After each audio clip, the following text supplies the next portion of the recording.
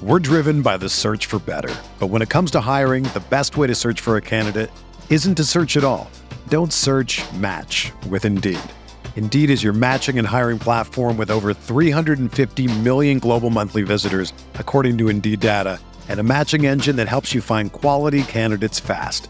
Ditch the busy work. Use Indeed for scheduling, screening, and messaging so you can connect with candidates faster. Leveraging over 140 million qualifications and preferences every day, Indeed's matching engine is constantly learning from your preferences, so the more you use Indeed, the better it gets. Join more than 3.5 million businesses worldwide that use Indeed to hire great talent fast. And listeners of this show will get a $75 sponsored job credit to get your jobs more visibility at Indeed.com/Blue Wire. Just go to Indeed.com/Blue Wire right now and support our show by saying that you heard about Indeed on this podcast. That's Indeed.com/Blue Wire. Terms and conditions apply. Need to hire? You need Indeed. This podcast episode is brought to you by Coors Light. These days, everything is go, go, go. It's nonstop hustle all the time. Work, friends, family, expect you to be on 24/7. Well, sometimes you just need to reach for a Coors Light because it's made to chill. Coors Light is cold lagered, cold filtered, and cold packaged. It's as crisp and refreshing as the Colorado Rockies. It is literally made to chill. Coors Light is the one I choose when I need to unwind. So when you want to hit reset, reach for the beer that's made to chill. Get Coors Light in the new look delivered straight to your door with Drizzly or Instacart. Celebrate responsibly. Coors Brewing Company, Golden, Colorado. All right, everyone, welcome to a bonus episode, Talking Buffalo podcast. I'm going to jump right into it today. This is part 2 of our Buffalo Bills NFL draft recap.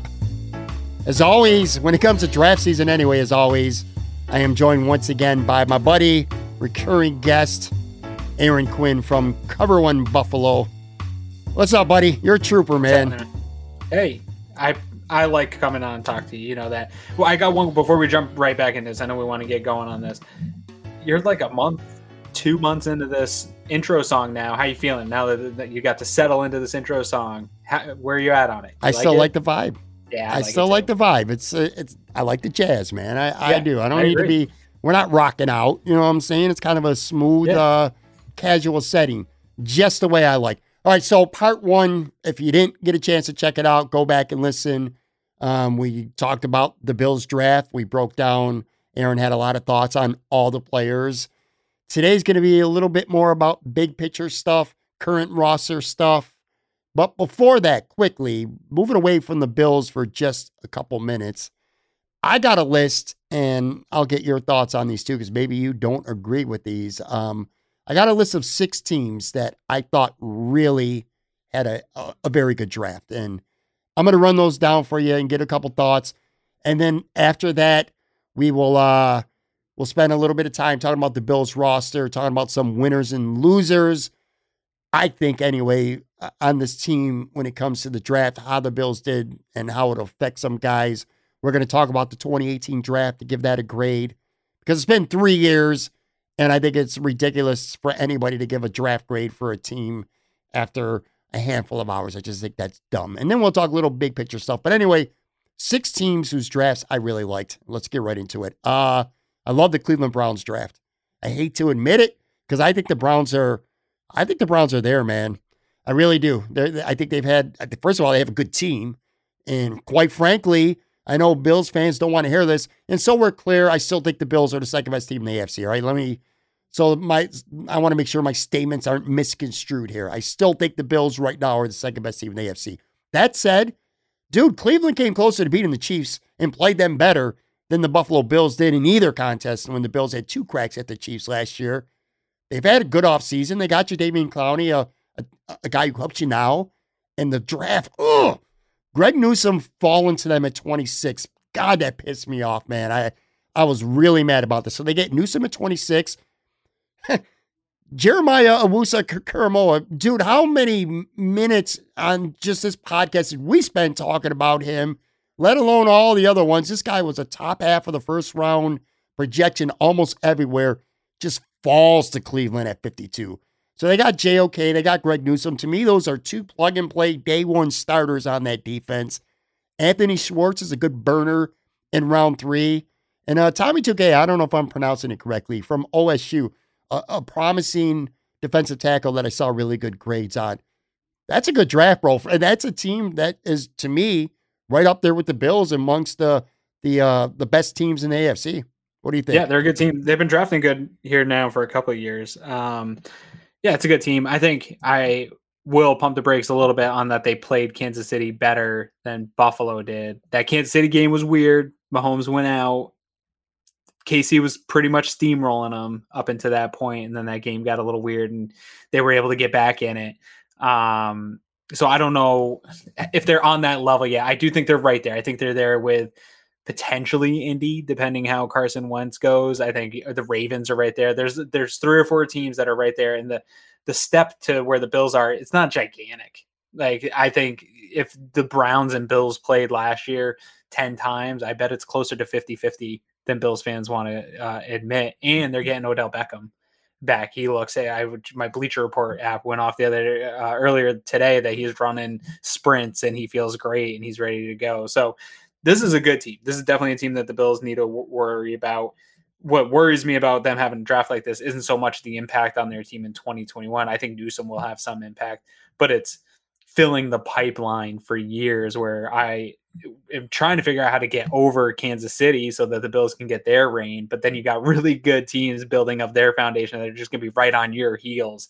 And that's the problem with the NFL, man, is even when you get there, there's the parity in this league and the way teams build, there's always somebody right there behind you.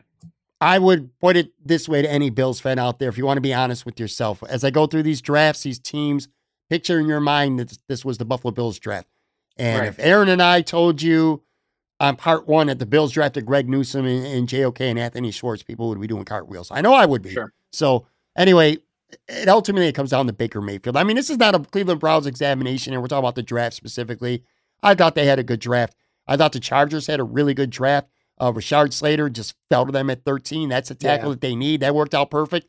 And then a guy that we thought was worthy of the 30th pick to the Bills, Asante Samuel Jr. goes 47 to the Chargers, man. Josh Palmer is a legit third wide receiver option behind Keenan Allen and Mike Williams. They got them in the 3rd round. Chris Rumph was a guy from Duke that I know we had in one of our mock drafts going to the Bills. They got him in the 4th round. Pretty good, nice little prospect. So, yeah, man, I thought the Chargers, I thought things went really well for them. Yeah, again, I like their draft too. I agree with you on that.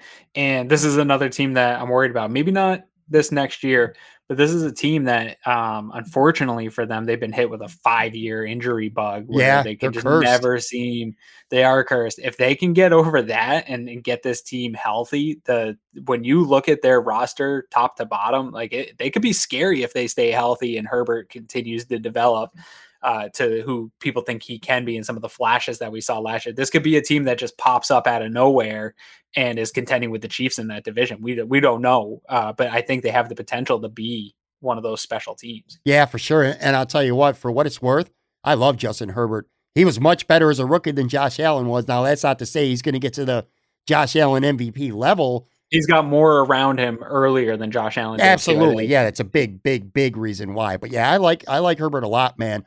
I like the Giants draft, and this is one I don't know, maybe we'll disagree on because I know you weren't as high on one of the players as I was. Well, so they got Kadarius Toney at 20 after trading back. They were at 11. They moved to 20 with Chicago, so Chicago could come up and get Justin Fields. So they still got Kadarius Toney. And they all saved us from the Patriots getting Justin Fields. So congratulations to all those teams. Absolutely. So they get Toney and they signed Galloway during the offseason. So I think you go out and you get Daniel Jones, 2 legitimate good weapons. I like that. Azeez Ojulari, who many people thought might have been the top edge rusher in the draft. He fell all the way to 50. The Giants got him in round 2. And I said, you might not agree because I know on our episode yesterday, you were talking about you weren't as high on him as I was. Aaron Robinson, a cornerback from UCF, they got in round 3. And beyond those picks, they also got a first rounder next year by trading back, and they got 2 extra picks because of that too. So they got 3 picks by moving back. So got Toney, a receiver we both like. So I like them, but I don't know how you feel because I know you're not as big on Ojulari as I was. Yeah, it wasn't one of my top drafts, but I do like the fit of Tony for them with what they're building over there. So I think it's a fine draft. It wasn't one of my top ones, but yeah, I think if I liked Ojulari more, then I could get into this more and watch. He'll probably turn out to be the next great giant pass rusher. So yeah, probably, man. I liked him. I know Joe Biscaglia had him in his Bills mock draft. He was hoping he would fall to him too. Let's stay with New York because I like what the Jets did. I think they revamped their entire offense with Zach Wilson and Elijah Vera Tucker, a guard that we both are in love with. That I love him. We've talked about wanting to trade up many times for him. In fact, we explored that if we could get it done realistically in our mocks, and it didn't happen. And then the receiver, who you're very high on, man, Elijah Moore. Yeah. So you got yourself a young quarterback prospect. You got yourself a potential perennial Pro Bowl left guard to play next to Brockton, who was probably the biggest bright spot on his shitty Jets team last year. I love Elijah Moore, receiver. So you didn't just get the quarterback, you got weapons. And then they went out and got Michael Carter, a running back in the 4th round, who I saw some mock drafts. They were picking him. The people who thought the Bills were going to go running back at some point, I saw Michael Carter in a couple mock drafts in the 2nd or 3rd round going to the Bills. So yeah, man, the Jets. Oh, by the way, another defensive back who I should have put on our list in our last episode, Hamza Nasruddin. We mocked him a couple times. The Jets got him in the 6th round. Now, we had him in the 3rd round, so he slipped, but I like that draft a lot, man. They redid their offense.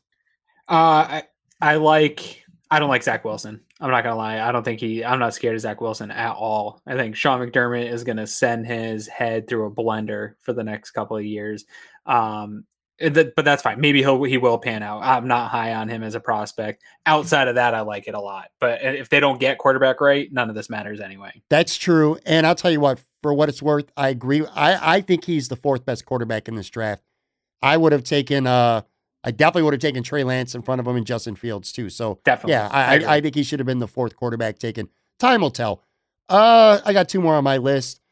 I didn't love the Denver Broncos draft, but I like it. I like the fact that they didn't go quarterback, which maybe we'll find out why soon enough with Aaron Rodgers, but Patrick Surtain in the 1st round. They moved up to get the running back Javonte Williams, who a lot of people thought was the best running back in this draft. They got him early in the 2nd. Quinn Munoz, interior lineman in the 3rd. And they got a safety in the 5th round that I really was pounding the table for the Bills. Jamar Johnson, and I know him personally. I watched him play down here in Florida.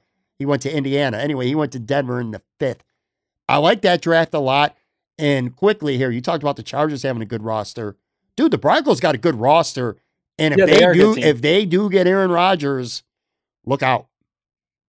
Yeah, I like that team a lot, especially when Bills were getting ready to play them. They had a weird injury bug a year ago, and I think the Bills would have been able to beat them just because Locke isn't very good. But that game against the Broncos would have been a lot more difficult if they didn't hit the injury bug the way they did last year. That's a good team. I like Vic Fangio a lot too. I think it's a well-coached team.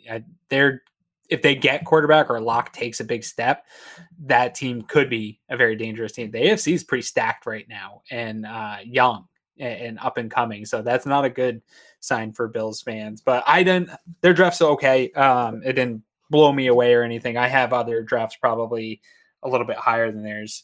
Do you have any more on your list? I got one more.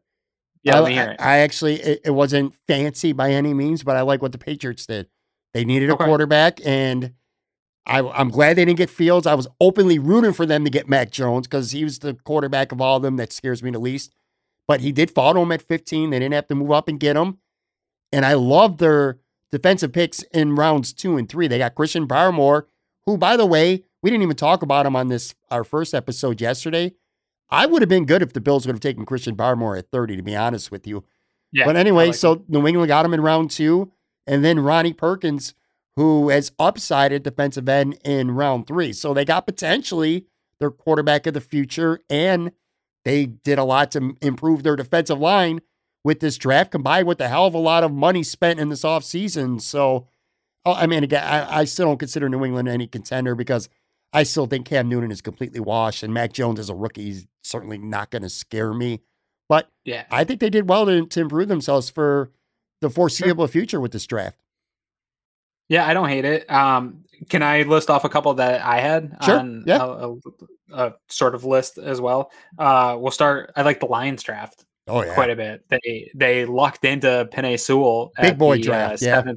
seventh pick there. Don't know what the teams were thinking ahead of him. I can't believe Cincinnati saw what happened to Joe Burrow and then passed on probably a blue chip offensive tackle prospect. That seems pretty weird to me. Alan McNeil, a guy that we had Cover One had targeted a few times, defensive tackle from North Carolina State, really like that.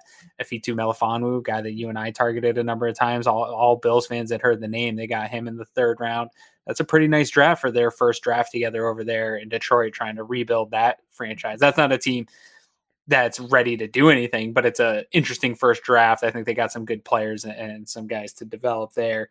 I love what the Bears did. I'm not going to lie. And I know that they gave up a bunch of picks to move up, but they targeted opportunity that fell to them with Justin Fields falling past the Broncos.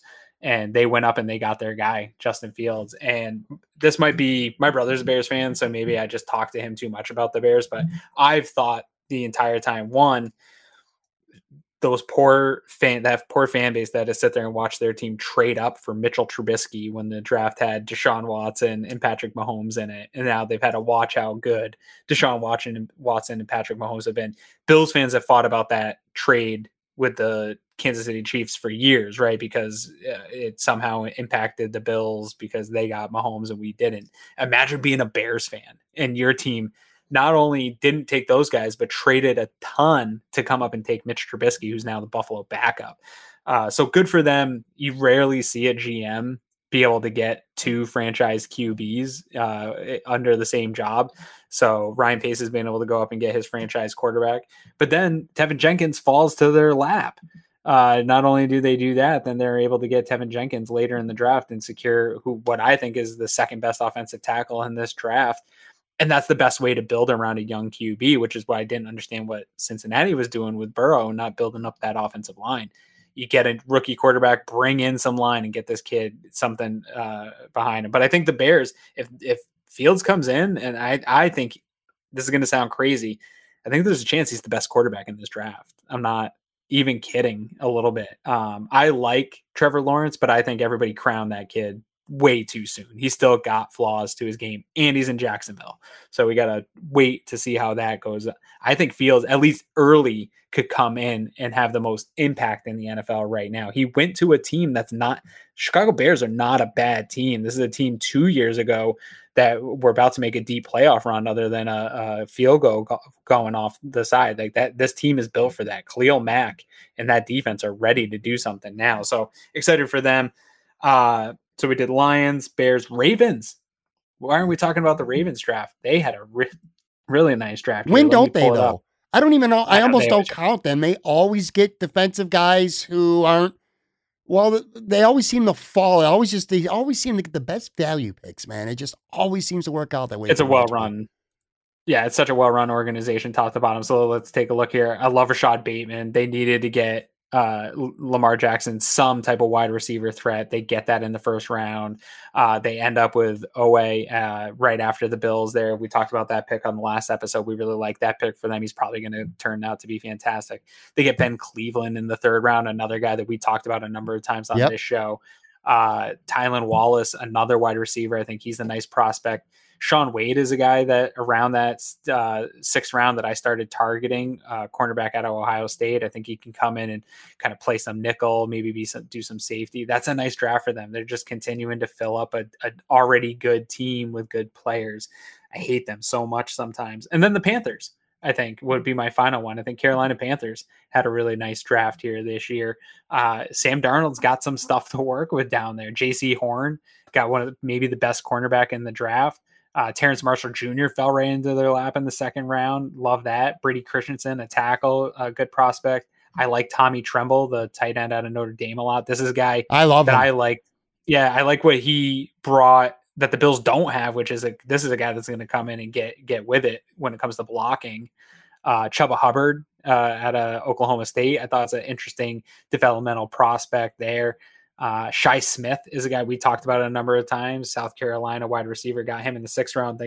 I think they had a pretty good draft. They got Deontay Brown, that giant guard from Alabama that nobody, because his RAS is so low, people don't think he can play in the NFL. I thought this was a good draft for them. And that's it. Everyone else sucked. Everyone else had a terrible draft. No. The only look, again, I don't like to get too high or too low on drafts before we get opportunities to find out. The only thing I thought was a mistake instantly, not counting Bill's stuff because we already talked about them. I thought the Bengals should have taken Sewell instead of Chase. And it's not that I don't love Chase. He's a great player. Awesome, right? But man, how do you got a franchise quarterback. You got to protect him. I mean, this guy's a potential. I mean, I've read this guy's got potential Hall of Fame level talent, man. How do you not go get that tackle right off the bat? You could have, maybe you make a minor move to get into the late first or get to the top of the 2nd round, and you could have gotten Elijah Moore too. So you could have gotten Sewell and Elijah Moore without having to give up.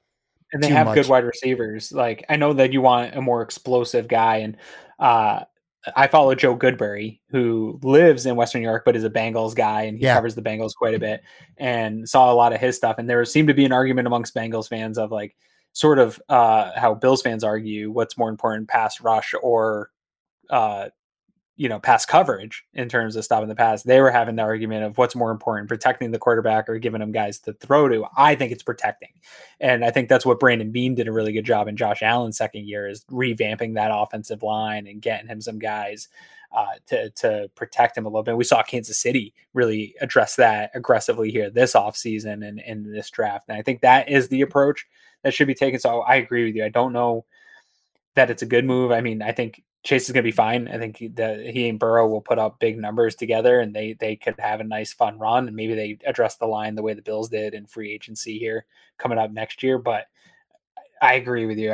I had Sewell as a blue chip prospect. There's usually maybe 8 of those guys or less in any given draft. And if they're at your pick and it's not a quarterback, you take the blue chip prospect every time.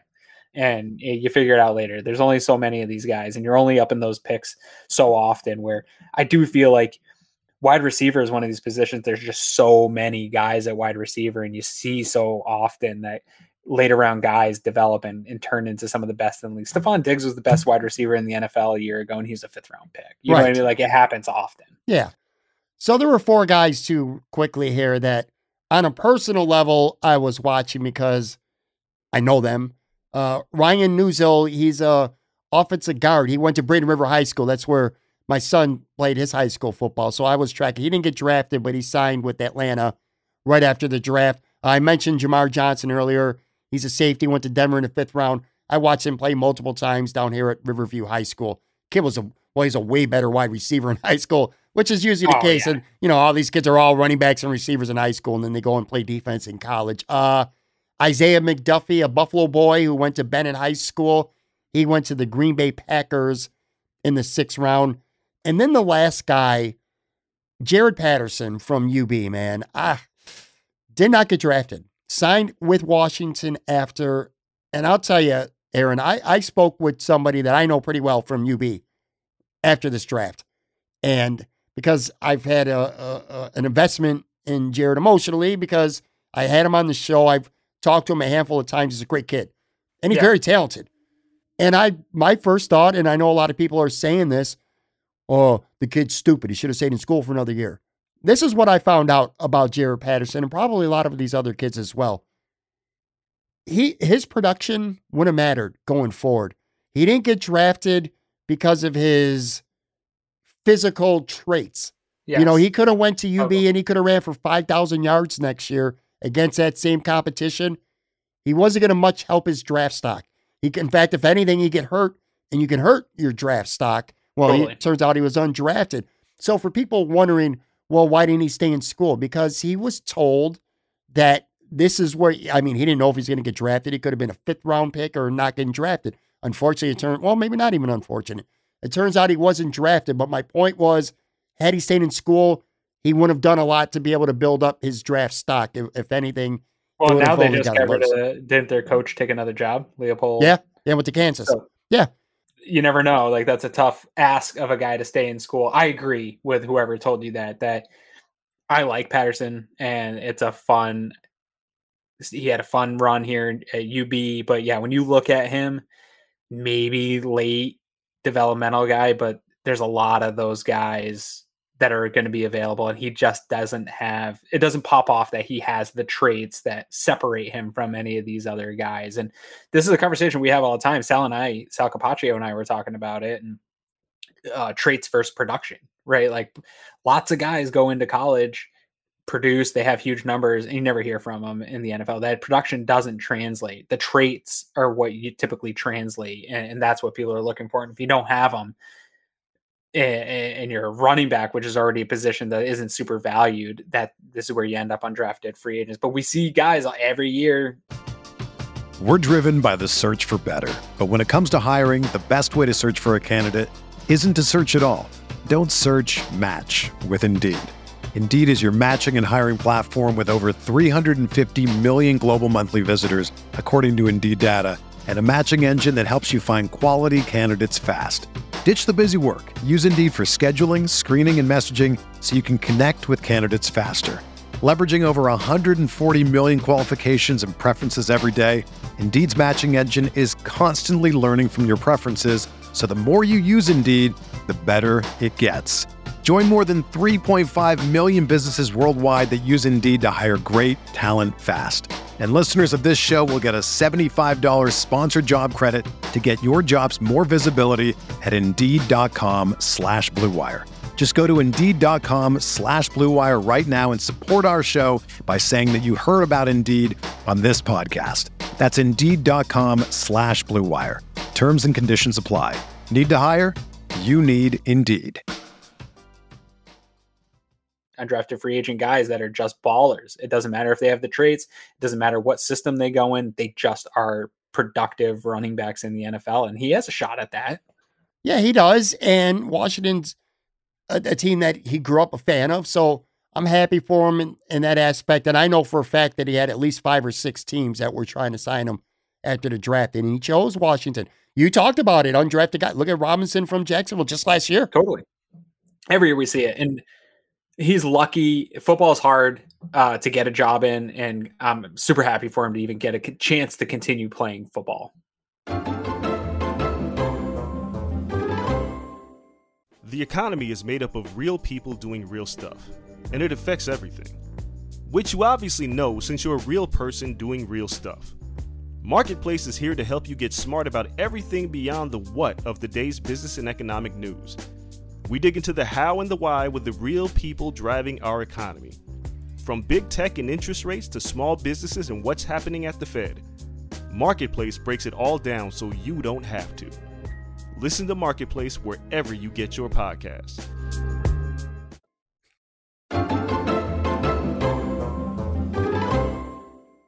Let's talk the Buffalo Bills' current roster. So the draft's behind us now. I kind of compiled a list of guys that I think are draft winners and draft losers. We always see, again, right after the draft, this is your draft winners and draft losers immediately. I like to look at the actual roster because I think some guys benefited by this draft, and I think this draft hurt some veteran players. Let's start with the draft winners. The biggest one to me is the most obvious one, and that's the combination. Devin Singletary and Zach Moss, those guys are both big-time draft winners because there was a lot of buzz about Travis Etienne. There was a lot of talk in mainly national mainstream outlets that the Bills might take him or take any running back again in the first 3 rounds, but they've invested a 3rd-round pick 2 years in a row. So those guys are big-time winners. And Dawson Knox as well, by the way. Same deal with him. So my biggest winner, in my opinion, Levi Wallace, I think is one of the biggest winners because I think while we heard the smoke about the possibility of adding to running back, I think universally fan base said that's a luxury, right? Like we don't need it. These running backs are average. Like I think that's where everyone was like, they're fine. But everyone and their mother was adamant that Levi Wallace and Dane Jackson it's not good enough. And that no matter what Brandon Beane says, there's no way we're not leaving with a cornerback in those first 3 rounds. Here we are. And it might not be for Levi Wallace, and Dane Jackson might be the guy that they have the confidence in. And I agree with you, what you said on the show the other night, that there's probably going to be a veteran added to this unit. But for right now, today, Levi Wallace and Dane Jackson had a really nice weekend. And you're right, Dawson Knox. That was one of those things. I think Dawson Knox might have been a product of a bad tight end class, though. Like his victory might have been that there just wasn't a good tight end class this right. year. Well, guess what, Burrow? A W is a W, right? Hey, I like him. I like Dawson Knox, man. I'm still on the. I think he's gonna have a big year, and we'll probably talk about that this summer. But I bet there's more confidence in the building in Dawson Knox than there is on Twitter. Probably. Quick side note for people listening. I should have said this at the top. We're taping this for a Wednesday drop very late on Sunday. So if the Bills do something at cornerback on Monday or Tuesday, oh well. But for now, yes, Levi absolutely. Wallace still wins. Levi Wallace and Dane Jackson, definitely draft winners. Definitely Singletary and Moss. Definitely Dawson Knox. I would also say the interior guys on the offensive line for the Bills are big winners. John Feliciano, Mitch Morse, maybe Cody Ford to an extent. Had they gotten a guard in the first 2 rounds, maybe 3 rounds, they could have been pushed for a starting spot. That's not going to happen now, I don't think, anyway, with not with the rookie anyway. I also think backup defensive tackles were draft winners. Guys like Butler and Phillips and Justin Zimmer. I think they got better paths to making the roster than if, say, the Bills. I talked about Christian Barmore. Had the Bills taken Barmore, somebody would have definitely been in trouble. And then last, the depth guys at linebacker, guys like Andre Smith, Terrell Adams, and Terrell Dodson, and Markel Lee, a guy they signed in free agency. I think those guys are winners too, because for the simple reason the Bills did not draft a linebacker to push them at camp. So those are your winners. You go to the other side, and look, this is pretty obvious. The biggest draft loser to me on this football team right now is Daryl Johnson. I know he plays special teams, but what path does he have to make this football team right now? Because, look, Jerry Hughes is a lock. A.J. Epinesa is a lock. Both rookies are a lock to make the roster. That's 4 defensive ends right there. They're only going to keep 5 on this roster, maybe 6 absolute most. So Daryl Johnson is in a lot of trouble. I think Mario Addison was a big draft loser. I don't think that the Bills necessarily going to cut him because there's not a lot of cap savings per se. Even if they cut him after June 1st, I think I read it's only $1.4 million in savings. But then there's dead cap. Still dead cap. There's dead cap for 2022. So I don't see the financial sense to do that. Maybe they could trade him. I still think that's a possibility. Maybe. But anyway, so you got to assume Addison, if he's that 5th guy, well, guess what? So Daryl Johnson's for sure is the loser. And here's a name that they just signed, man. What happens with Efe Obada? What's up with him? You're not keeping 7 defensive ends on your 53-man roster, right? I don't know. I got to look at the roster as a whole. I think Brandon Beane's talked about this a bunch, that he would love to have 9-10 rotational defensive linemen at all times that can kind of come in and out and change, positions, roles, different looks, things like that. So I think they're going to want to have some numbers. I agree with you. I think Bam Johnson's probably the guy that lost the most in this scenario. I think there's definitely a huge place for Addison. Addison's not going anywhere, in my opinion. I think that Brandon Beane spoke to that both Jerry Hughes and Mario Addison are going to be a big part of the development of what they just added.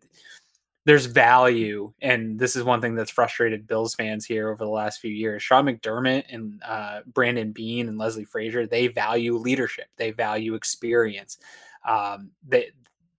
Mario Addison has a lot of value to them, especially with the investment they just made in this draft. So I think those guys are all locks, and not just for what they're going to be as teachers. I think, playing more naturally. Brandon Beane talked about it this weekend. Mario Addison playing more in his natural role of what they envisioned him to do this coming season is going to provide maybe some more production out of him. I think the team's high enough on him.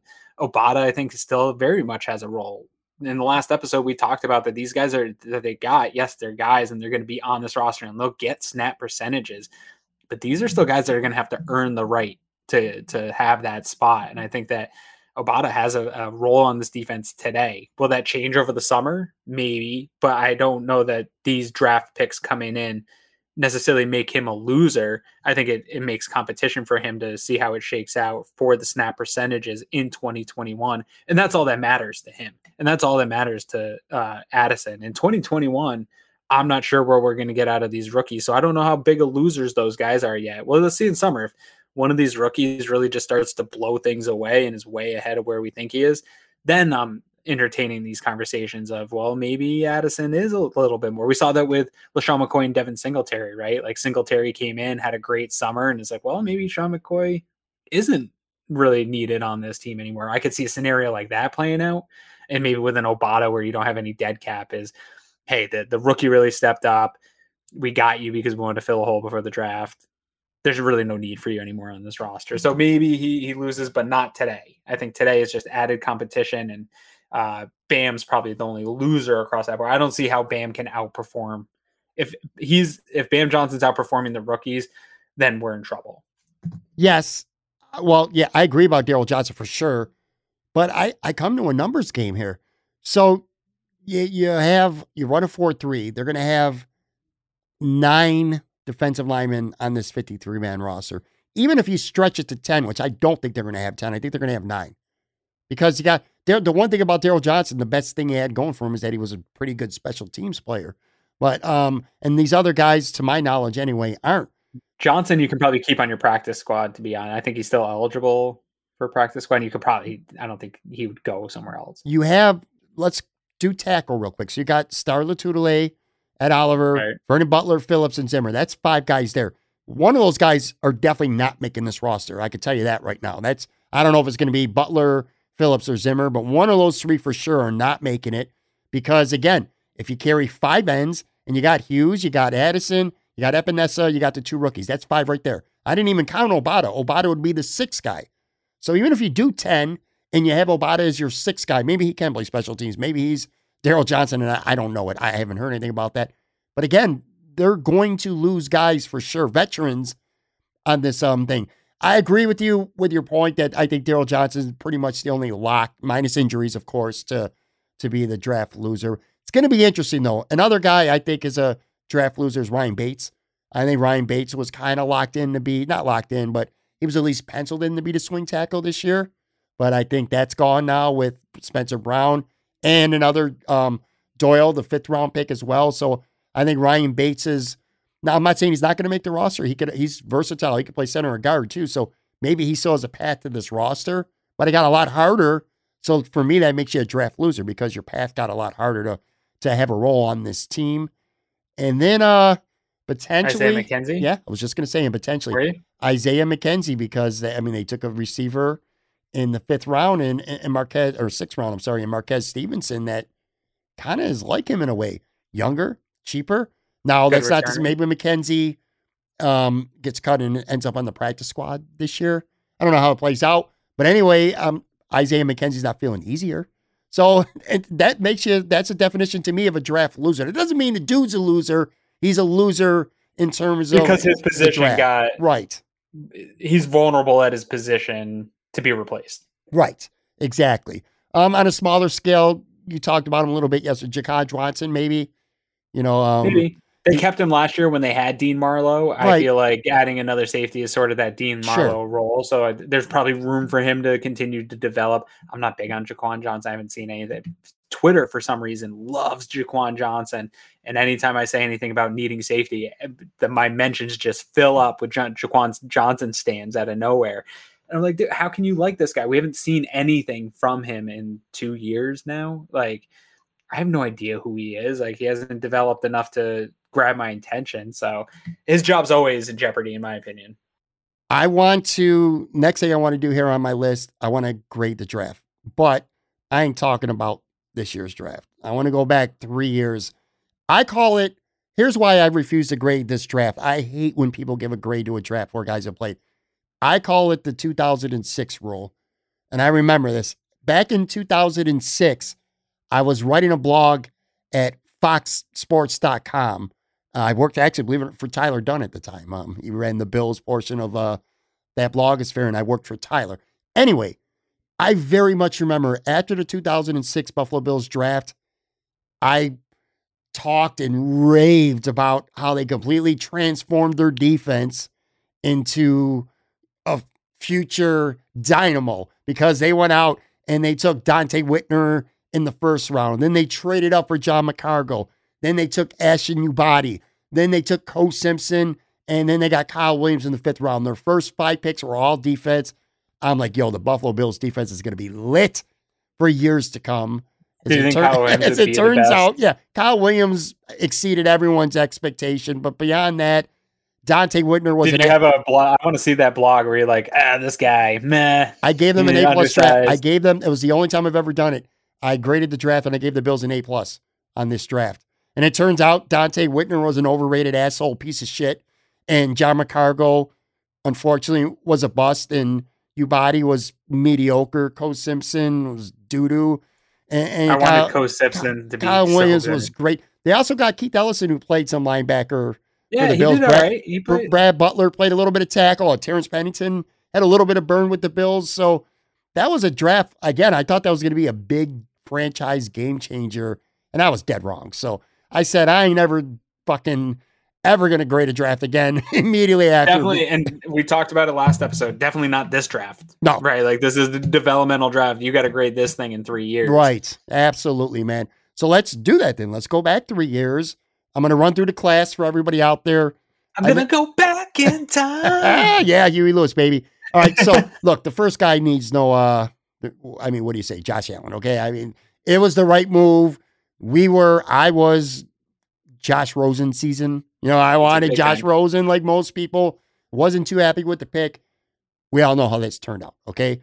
Tremaine, so that was the first round. They moved up for him, and then they went up from 22 to 16, and they got Tremaine Edmonds. So they got Tremaine Edmonds,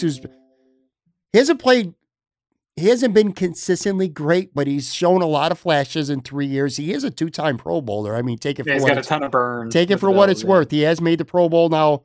He's a multi-time Pro Bowler.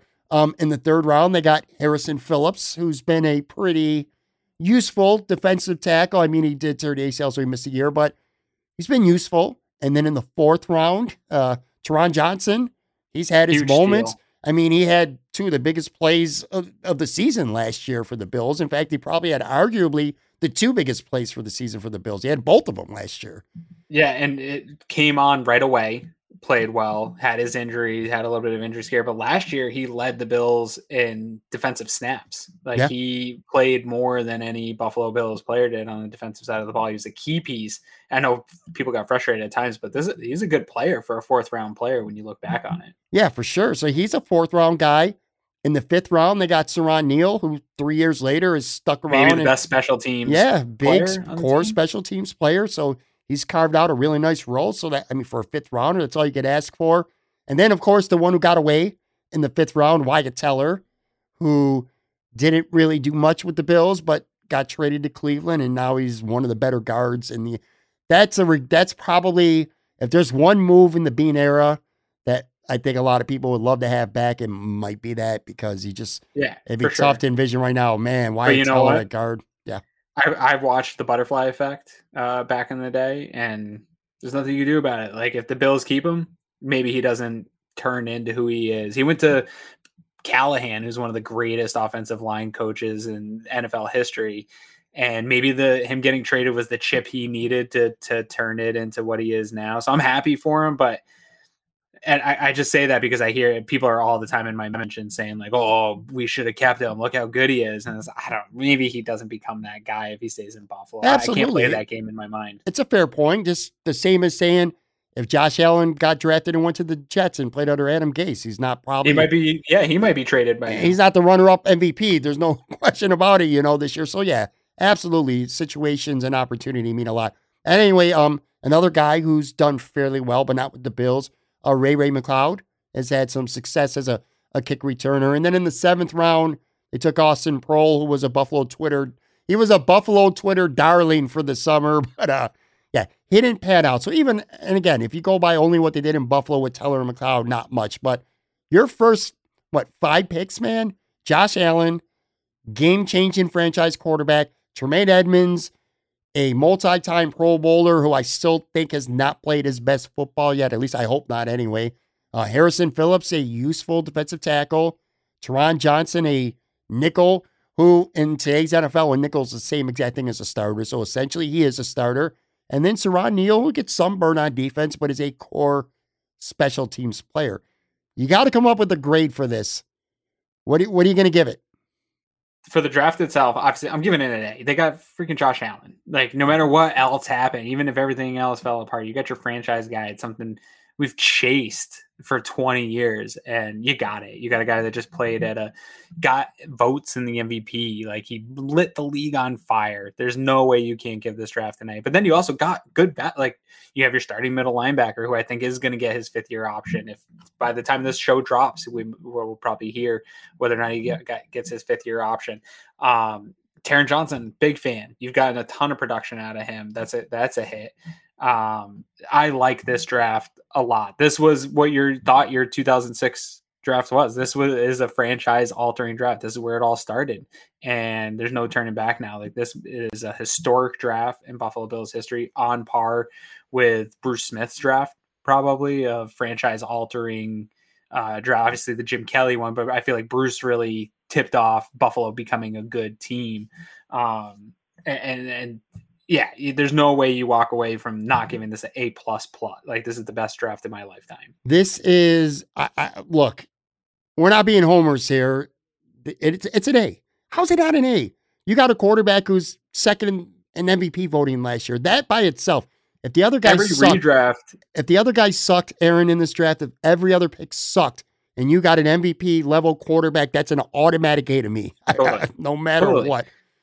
Every redraft has taken Josh Allen number 1. Like, if you redrafted the 20, like, so the fact that years later they're saying your guy should have been the first guy tells you all you need to know that that's an A. Not only is this draft an A, you hit on both drafts. I think this draft is right on par, or at least potentially. Let's wait a couple more years on that before we put it in historical context. But the 83 and the 85 drafts, man, it's right there. I mean, 83, so the Bills got Jim Kelly, obviously, and Darryl Talley. I mean, those two Hall of Fame caliber players. Right. Bills Wall of Fame, because Darryl Talley, unfortunately, is never going to make the Hall of Fame, but he was a franchise-changing player. So they got two franchise guys. That's what the Bills right now appear to have with Josh Allen and Tremaine Edmonds.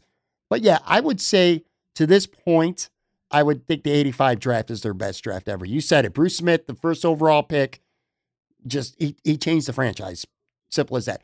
And then you also had Andre Reed in the 4th round. That's a Hall of Famer. Derek Burrows was a decent starting corner in the NFL. Frank Reich, who, I mean, he's responsible for getting the Bills to a Super Bowl as a backup quarterback. Hal Gardner was a pretty good linebacker and special teams player. Ron Pitts was a pretty good defensive back. So that's probably the measuring stick for the best drafts ever. But again, I mean, you look at this draft right now, and Josh Allen and Tremaine Edmonds with room to grow, and Taron Johnson, I mean, again, he had the 2 biggest plays on defense anyway for the Bills in 2020, man. He's been a great steal for a 4th-round pick. So, yeah, man, this might be a top 3 draft of all time. And we could say that after just 3 years, I think. Yeah, and you also have to add in the undrafted class from this year. Not you won't rate it that way, but undrafted in 2018, I think, was Robert Foster, who, for an undrafted guy, obviously he didn't stick on this roster, but for an undrafted guy, he came in and had some production when you needed it. Levi Wallace, I think, was undrafted in that 2018. He's been your starting cornerback too for most of his time here as an undrafted guy. Say what you want about Levi Wallace, to go undrafted and come in and be a starting cornerback on a top 10 defense during his run here is pretty phenomenal for him. Who else was in that class? Mike Love, who's still on this roster. Ike Bottker is still on this roster. So we talk about undrafted guys all the time. Like, the measuring stick for success isn't great, and most of those guys don't hit, but you got 4 guys that are still on your roster all these years later, and your roster is competing for AFC title games. And these guys this isn't like the 2008 Buffalo Bills and you have a bunch of undrafted guys sticking to the roster. Like, this is a good team who also got in some undrafted guys and has drafted well. Great point about Levi Wallace. He was undrafted in 2018. I mean, look, that's your CB2. He was your CB2 last year. He's a starter. You got him undrafted. He's part of that 2018 class too, for sure. People just said he was one of the better values in free agency because of what they were able to get him back in his production in the NFL so far. So, I mean, that's a huge home run in undrafted free agency. Before I let you go, I want to talk for a couple of minutes about big picture Buffalo Bills right now. So the draft's over. I still think they're going to definitely sign a corner, and I wouldn't be surprised to see them add a tight end before camp. We'll see about Zach Ertz if that works out or not. I don't know how to move some money around to make something like that work, especially if they want to try to get a corner too, which I do think they will ultimately. But anyway, that aside, for the most part, the offseason's over now, and we start to look forward to the summer. When you take the totality of this offseason with all the free agent signings, the re-signings, guys who left, this draft, this team ended 2020 in the AFC Championship game, defeated pretty handily by the Kansas City Chiefs, but they're right there. Are you of the mindset that this was a good quality offseason? And I kind of go back to, for me anyway, what I said at the beginning of our episode yesterday when it came to the draft, that it was underwhelming but practical to me. Like, I understand a lot of what they did. They took care of their own guys, and for the most part, someone left, someone came in. A couple minor upgrades, I think, here and there. But do you think this team did enough right now to potentially take that leap over the Kansas City Chiefs? When you look at the totality of everything that's happened to this point since the end of the season, are you happy and are you satisfied with what the Buffalo Bills have done? I don't think that anything they did is going to make them take some massive leap as far as bringing in talent. I think if they improved anywhere, I think maybe Emmanuel Sanders is a slight improvement over John Brown, who I liked. I love John Brown's contribution to this team, but I think Emmanuel Sanders might be a legitimate improvement for that position if he can stay healthy. So I think they did improve, but that's not, Emmanuel Sanders is not, in my opinion, not the difference between beating the Kansas City Chiefs and not. I think you lost a player and you had an opportunity to slightly improve that. So yeah, but nothing as far as what they brought in shows me any type of crazy improvement on paper. But what they were able to do is they lost a number of guys. They were able to replace a lot of that in free agency. I don't think any of the drop off was significant in what they lost.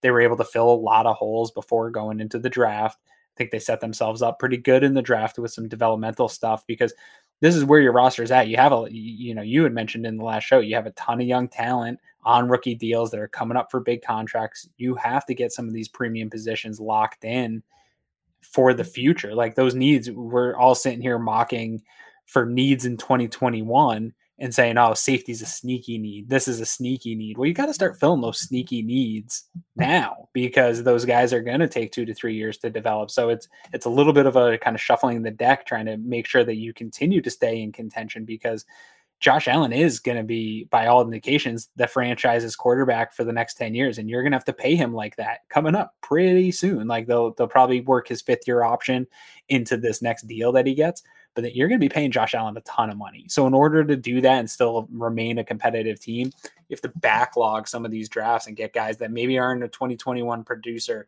and aren't going to put you over the hump to beat Kansas City right now.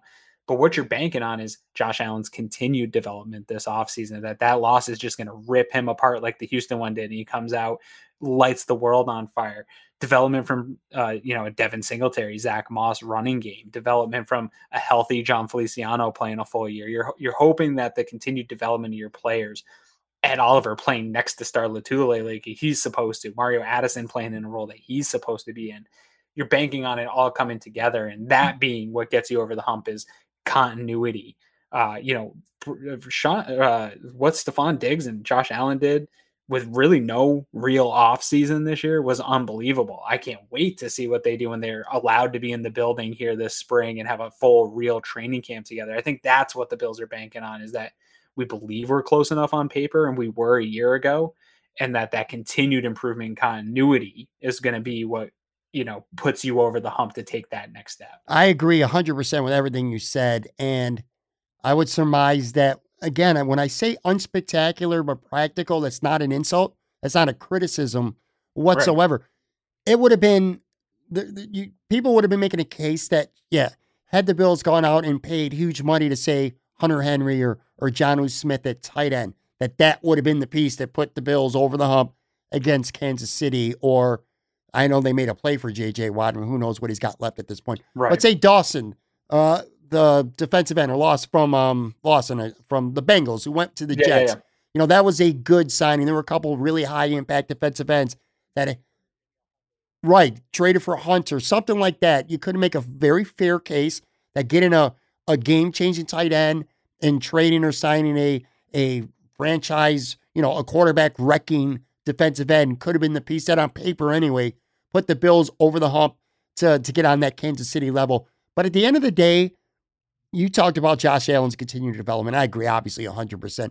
But I think for this team, if they're going to overtake Kansas City or any other team that might be on the come up, like Indy or Cleveland, or whoever, all those teams, for them, I think the single biggest thing is they got a handful of guys on this team that show potential, that flash, that are still young, and I think anyway have not hit their peak yet, that got room to grow and get better than what they are. Like Trey White and Stephon Diggs, I'll use them for an example. They're already at the top of their game, It's hopefully Stephon Diggs could play at the level he did last year for years to come. That's your hope. You hope Trey White could play at the level that he is now for years to come. Josh Allen's already on an MVP level. I don't know how much better he can get than he already is at this point. You hope he can play like he did last year for years to come. I'm talking about a core of guys who I think have played well at times, but got a lot of room to get better. Ed Oliver, Dawson Knox, who we talk about a lot. Tremaine Edmonds, I know he's a multi-time Pro Bowler, but he could get better. He'd be more consistent. He didn't look great last year, not at all times. I know he battled injuries. Both running backs, Singletary and Moss. We didn't see a lot from Moss last year. He was banged up or something. I like him. I think he'd be a pretty good. He was starting to develop too. I believe he was starting to hit his stride and get and feel out what they wanted from him. Yeah, and then who's another guy I'm trying to think? Cody Ford, sure. Gabe Davis, I know he did good things as a rookie last year. Will he continue to get better and become a reliable, consistent, trustworthy top 3 receiver for this football team? To me, ultimately, that's going to be what makes this team get to that final hurdle, as opposed to spending $40 million on a tight end where now you got to go cutting other guys and doing things to make room and you're robbing Peter to pay Paul down the road. You know what I mean? So I think it's the continued development of their young core that ultimately is going to be the biggest success or failure of this organization. Yeah, I totally agree. And it really, they talk about it all the time. Like it comes down to developing the guys that you have. And that is the model, is continue to draft and develop. If you have to chase free agency to make up for your lack of drafting, that's what the Patriots did this year. Everyone was saying, oh my God, they're spending all that money. Well, the smart analysts out there were saying, well, when you draft poorly for 2-3 years, you have to pay for it. Like that is how the NFL works. And so we don't want to be in the position where they're paying Josh Allen a ton of money. They're paying Trey White a ton of money. Probably Tremaine Edmonds is also going to get a ton of money. And then you miss on all these draft picks they just took here the last couple of years. And then you have to go back and now scramble to pay those guys, because draft picks do take development. It takes time. People are frustrated with Tremaine Edmonds and Ed Oliver, but Tremaine Edmonds just turned 23 years old today. He turned 23 years old, I'm pretty sure. I saw a stat that there's a couple guys that got drafted this year that are older than him.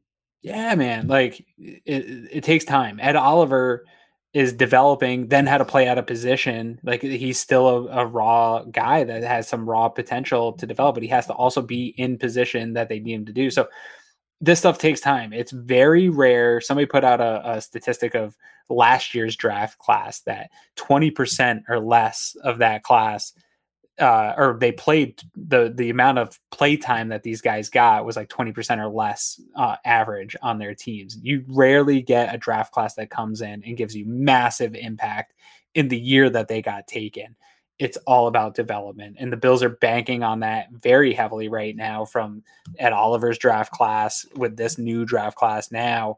And that development and the continued development of the guys they have is going to be good enough to get over the hump without making that big splash, that just continuing to fill this team with good talent and everybody doing their 1 of 11 and buying in that big giant unit all working in unison is enough to overcome this big, mighty, bad Kansas City team.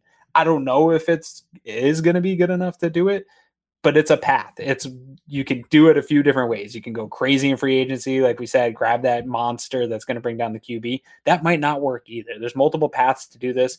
The one the Bills are taking is conservative, and I like it. I think it's a good build. I'm the kind of guy, if this was my team, I'd go all in for that 1 Super Bowl next year. I'd freaking break the bank to win 1 Super Bowl. Brandon Beane is a patient man. He sees the big picture. He sees 3, 4, 5 years down the road where he wants this team to be. And that's that's how he's drafting, how they're building this team to develop. Last question, then I'll let you go here. So we got a good, 6-month magical ride of a Buffalo Bills season that culminated in them reaching the AFC Championship game.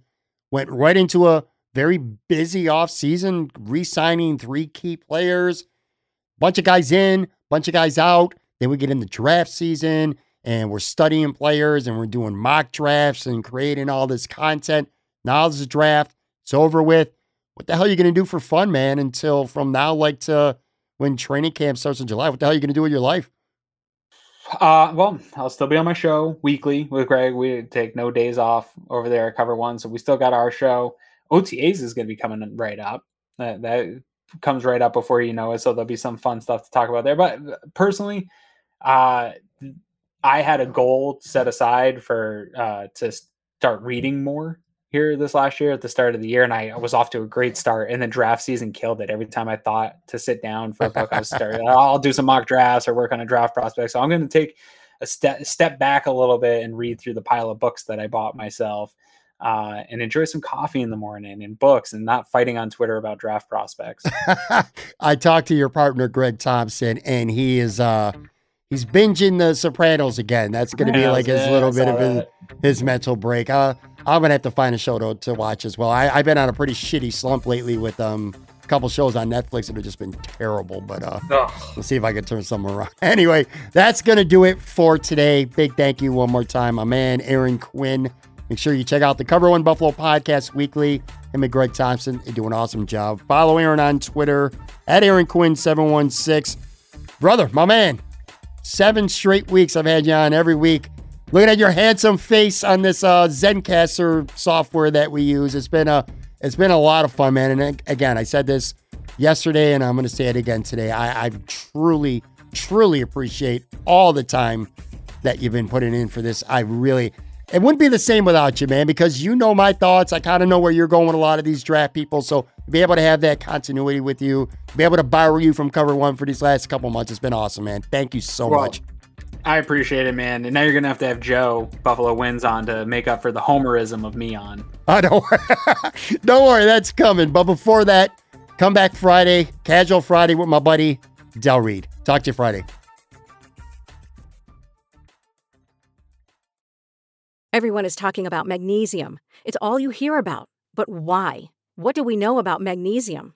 Well, magnesium is the #1 mineral that 75% of Americans are deficient in.